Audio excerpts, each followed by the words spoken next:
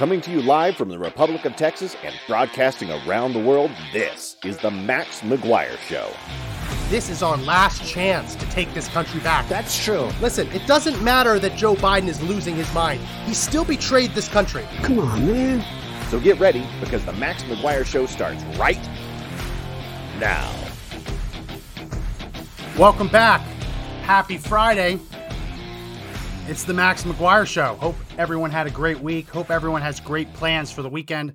Feel free to put them in the comment section in the Rumble rant so I can live vicariously through your much more interesting lives.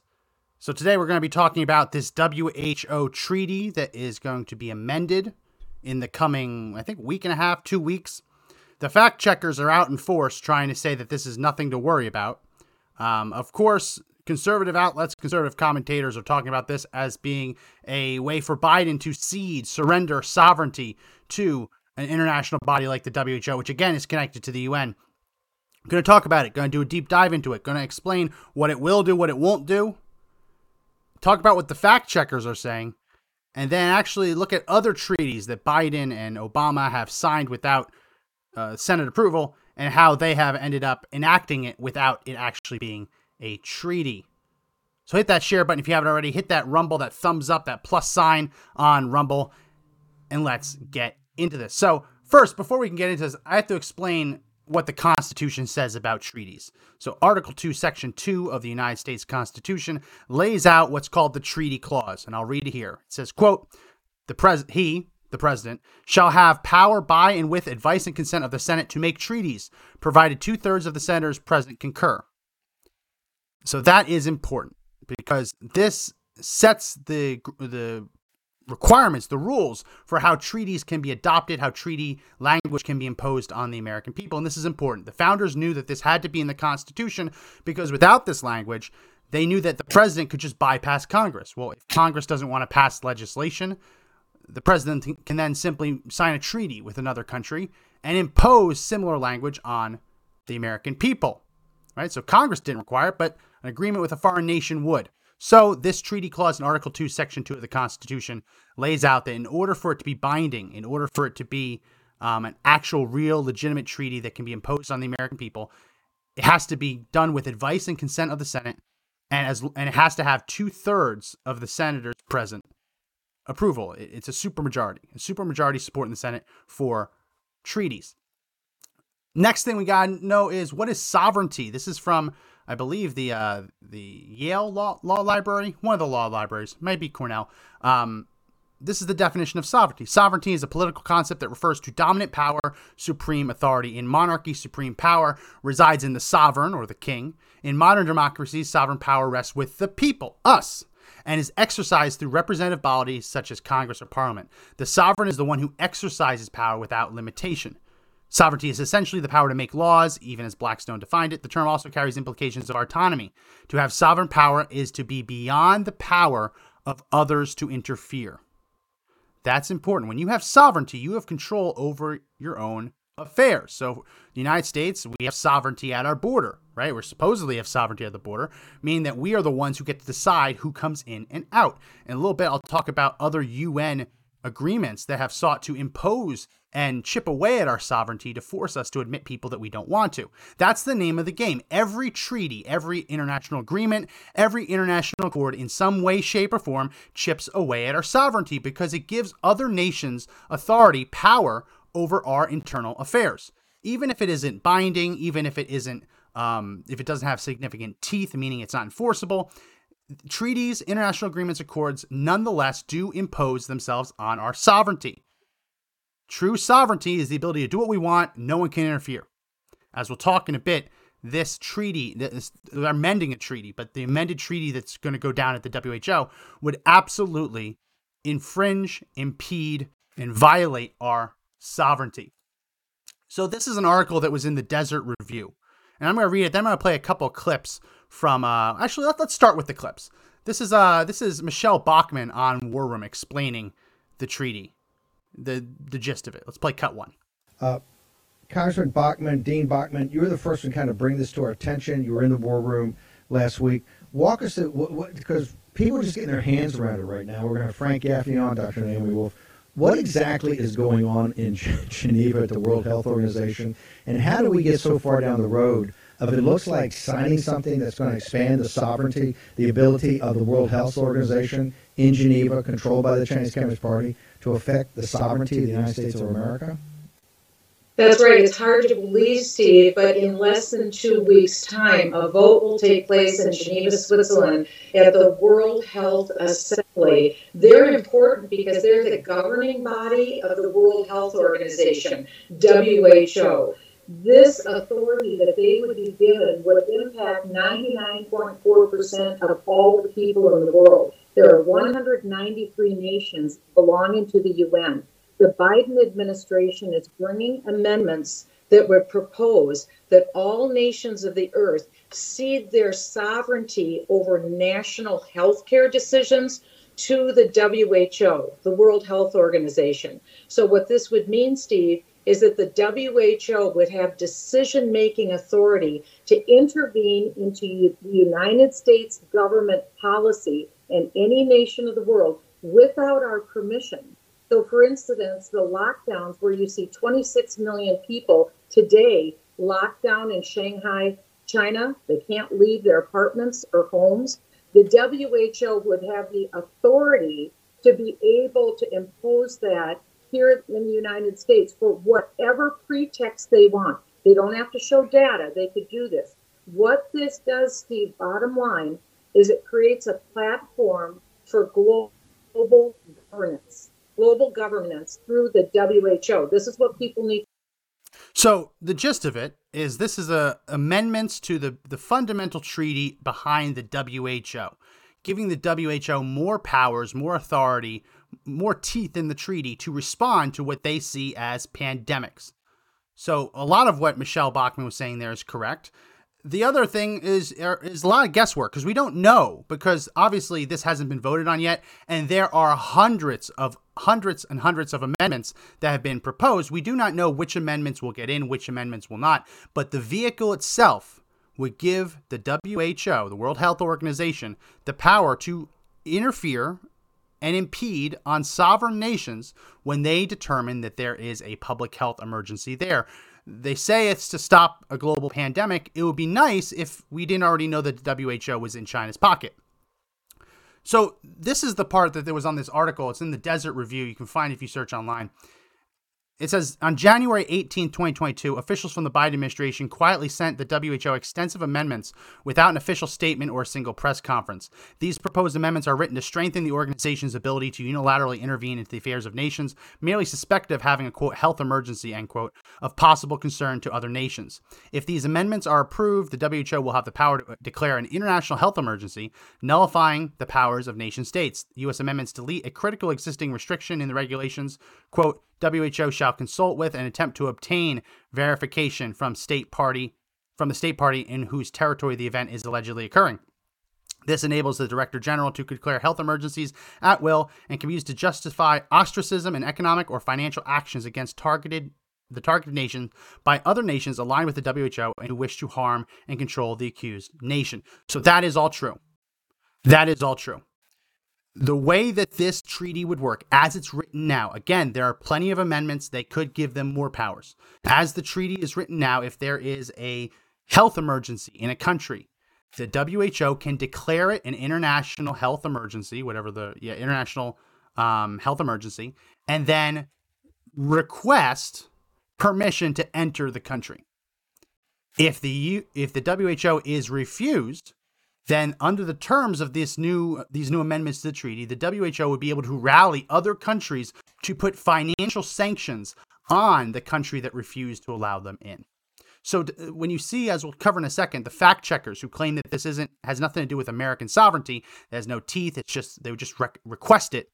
The truth is, if they want to come in, they will either come in, or if you block them, they will take the might of the international community against you through economic and financial sanctions. Let's play another clip. This is from Jack Posobiec breaking it down on his podcast. Let's play cut 2. You've got so many people talking about it. They are going to come in and tell you, not ask you, but tell you when your pandemic starts. What does that mean? Does that mean, and people obviously have a lot of questions about this. What's going on? For countries that don't abide by obligations set out in the pandemic treaty, Dr. Tedros has suggested that the WHO may need the authority to direct other countries to sanction non-compliant countries that don't want to impose restrictions. They could dictate how our doctors can respond, which drugs can and can't be used, or which vaccines are approved. We would end up with a one-size-fits-all approach for the entire world in a pandemic. A one-size-fits-all response to a health crisis does not work across a single country, and certainly not across the entire globe. This has been the issue of this thing. And there's, you can dig even deeper into it, but what it comes down to is lockdowns, border crossings, vaccine mandates. All of this could potentially be controlled under the international health regulations, under an international treaty, not up to the countries themselves. It's also one thing he leaves out there, talking about free speech. Because remember, all of these big tech platforms, when they were silencing people like me, people like you, for talking about the pandemic on social media, they were using the WHO as an excuse to do it, saying, hey, we're not silencing you. We're just saying that people can only talk about things that the WHO agrees with. Well, if the WHO declares an international health emergency, that would have a chilling effect on free speech, because all of these big tech platforms would use that as an excuse to crack down on your basic freedoms. So let's dive into this a little bit, because it's interesting in how they're planning to do it. It's also interesting in what they're not saying. So as I said, if the WHO is to declare an international health emergency, they would do their best to ask permission to enter, leaving the door open for them to enter on their own accord. But if the country refused to let them in, as I said, they could rally other countries to have financial sanctions. So if the WHO says, hey, there's a pandemic, you need to lock down, the United States says, no, we're not going to lock down. Every other country would then have the mechanism to levy sanctions against us, financial sanctions, cripple our economy until we agree to do what the WHO is demanding. That's important. The other step in this that no one's talking about is, since this would be depends on how they do it. If they amend the treaty, technically it would need to go through the United States Senate for reapproval, right? In order for a treaty to be binding, you need a supermajority, 2/3 in the Senate, to agree to it. That also stands for amendments to the treaty.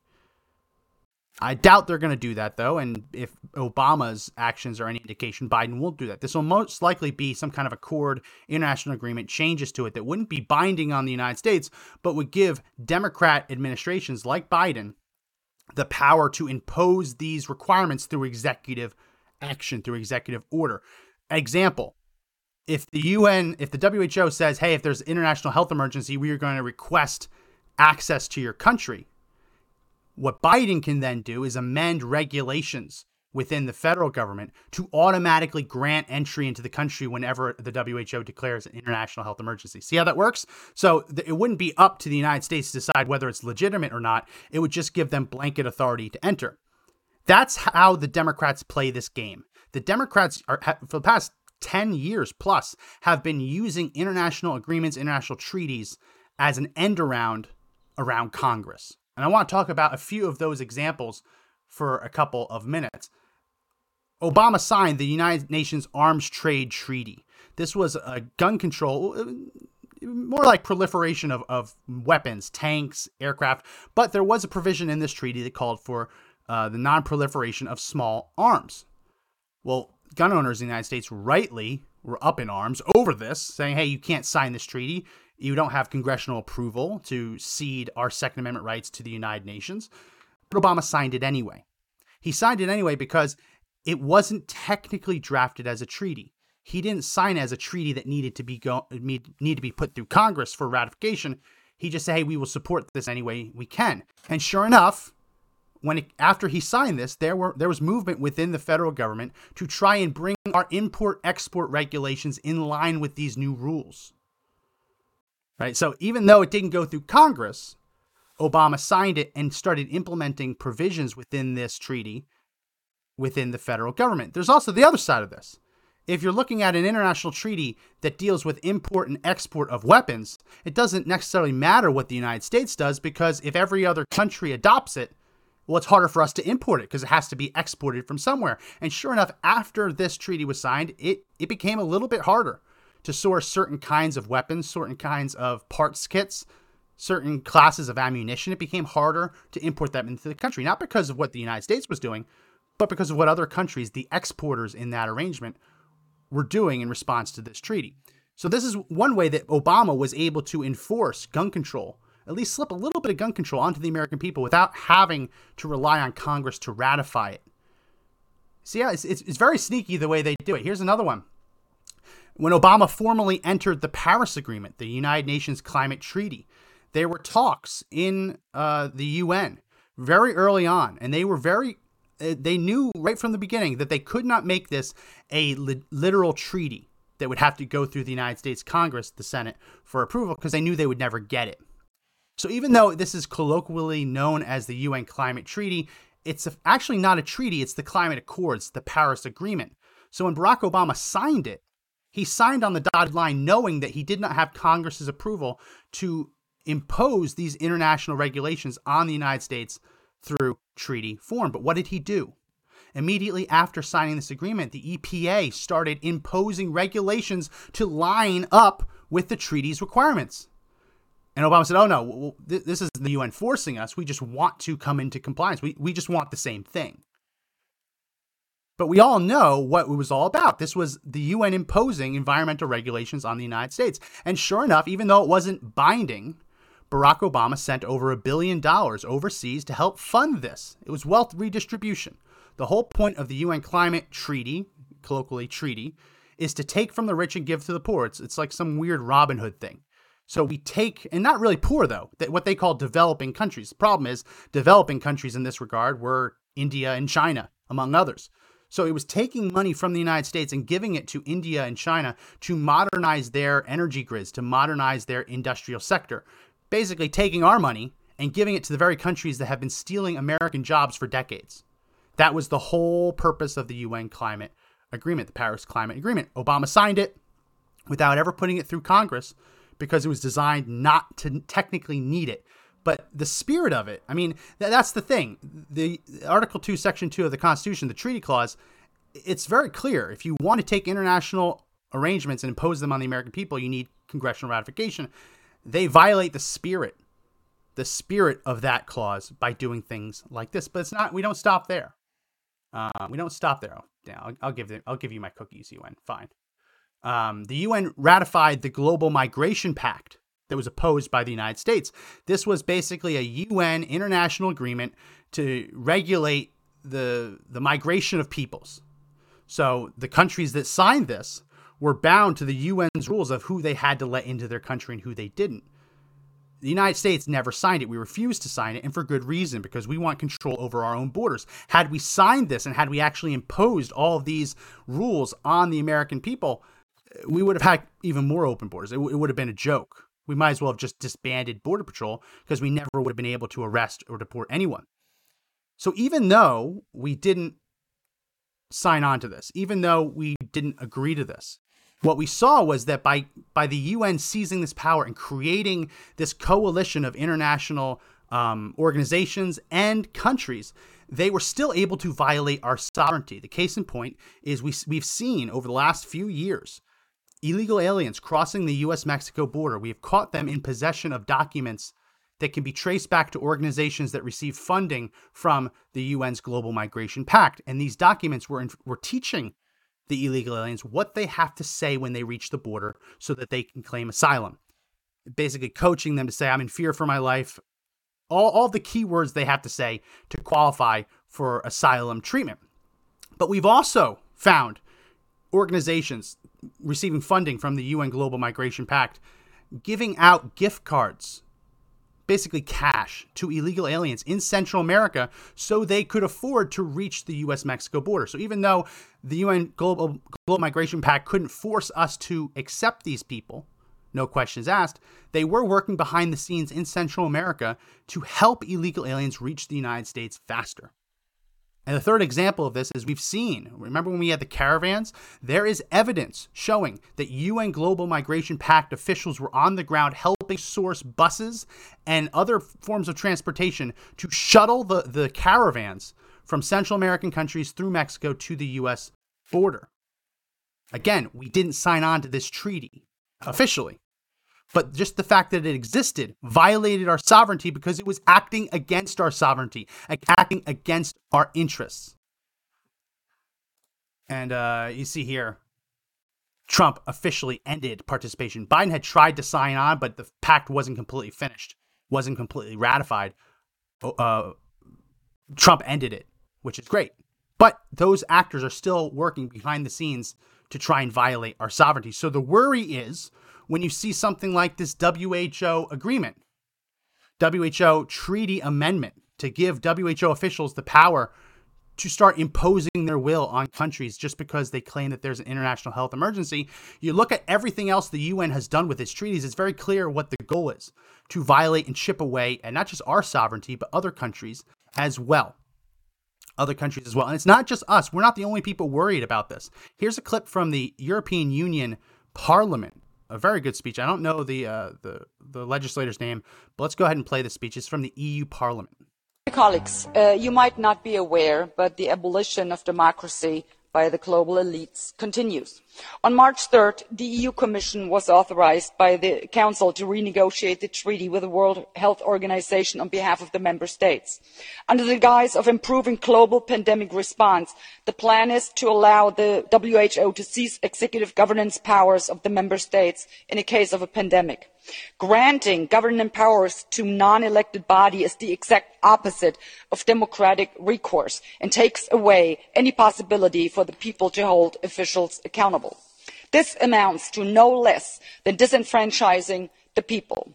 We, as elected representatives by the people, for the people, must not allow this to happen. I am imploring you, do what you were elected to do.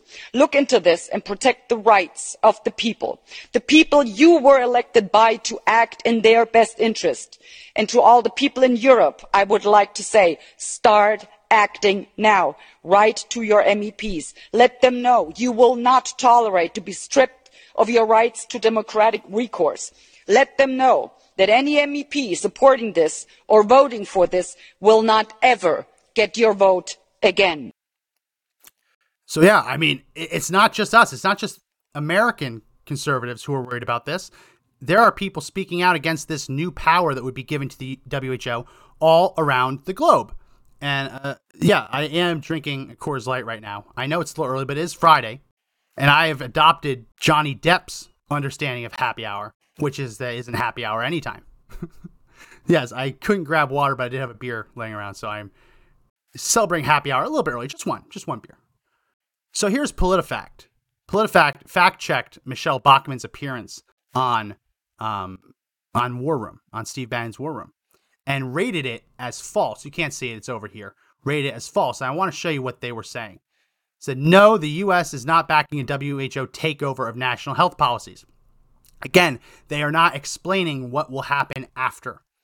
They say, if your time is short, this is all you need to know, they say. The World Health Organization is revamping the international rules for responding to pandemics. Well, international rules would suggest that there's some kind of binding nature to this. It's not international recommendations.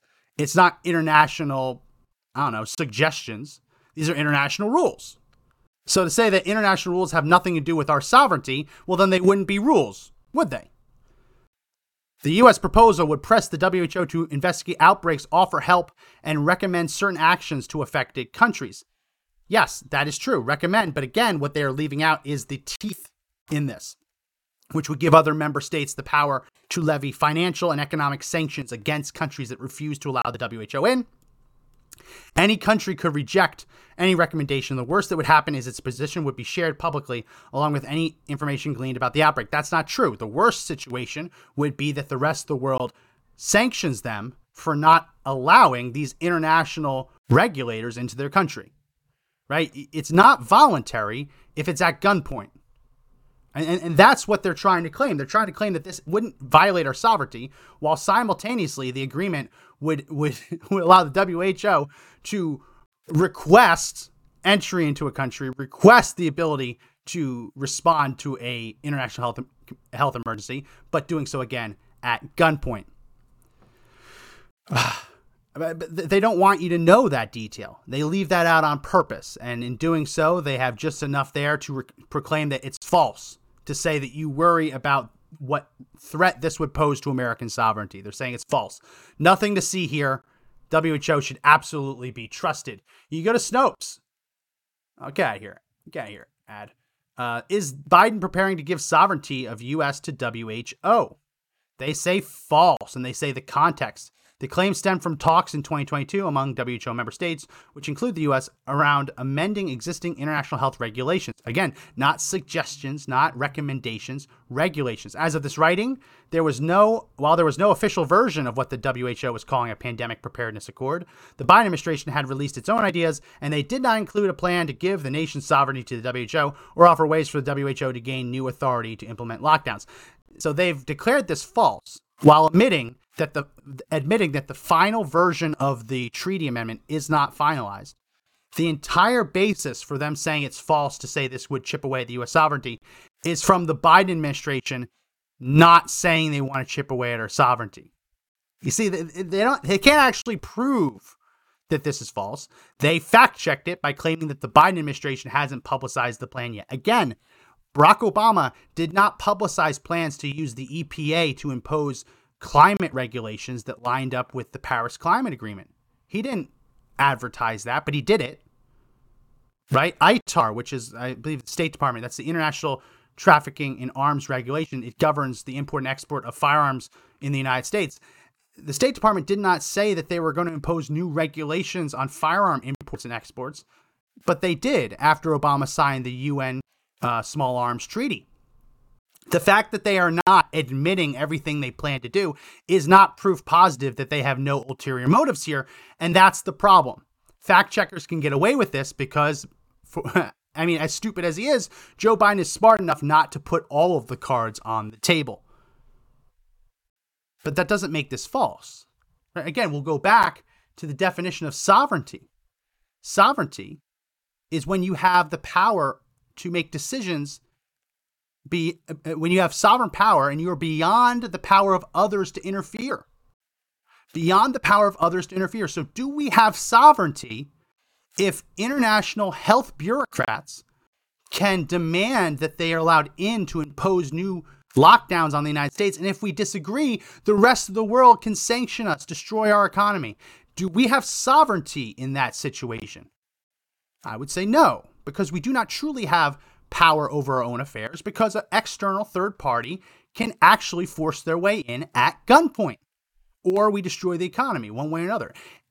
It's not sovereignty if the only way to maintain it would result in the destruction of the country. Right? It's not sovereignty in that point. But that's the whole point here. That's the whole point here.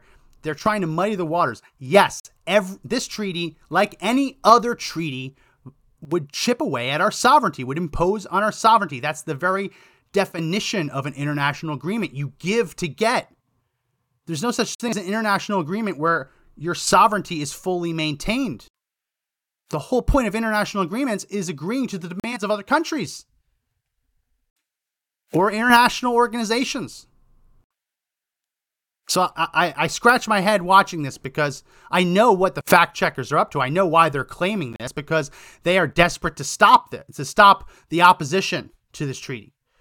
These are the people who still believe the WHO has our best interests at heart. No, the WHO is beholden to China.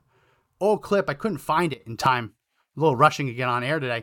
Old clip of that WHO official being interviewed, being asked about Taiwan, and refusing to answer and actually pretending that his camera went out because the WHO did not even want to recognize that Taiwan exists because it would piss off China.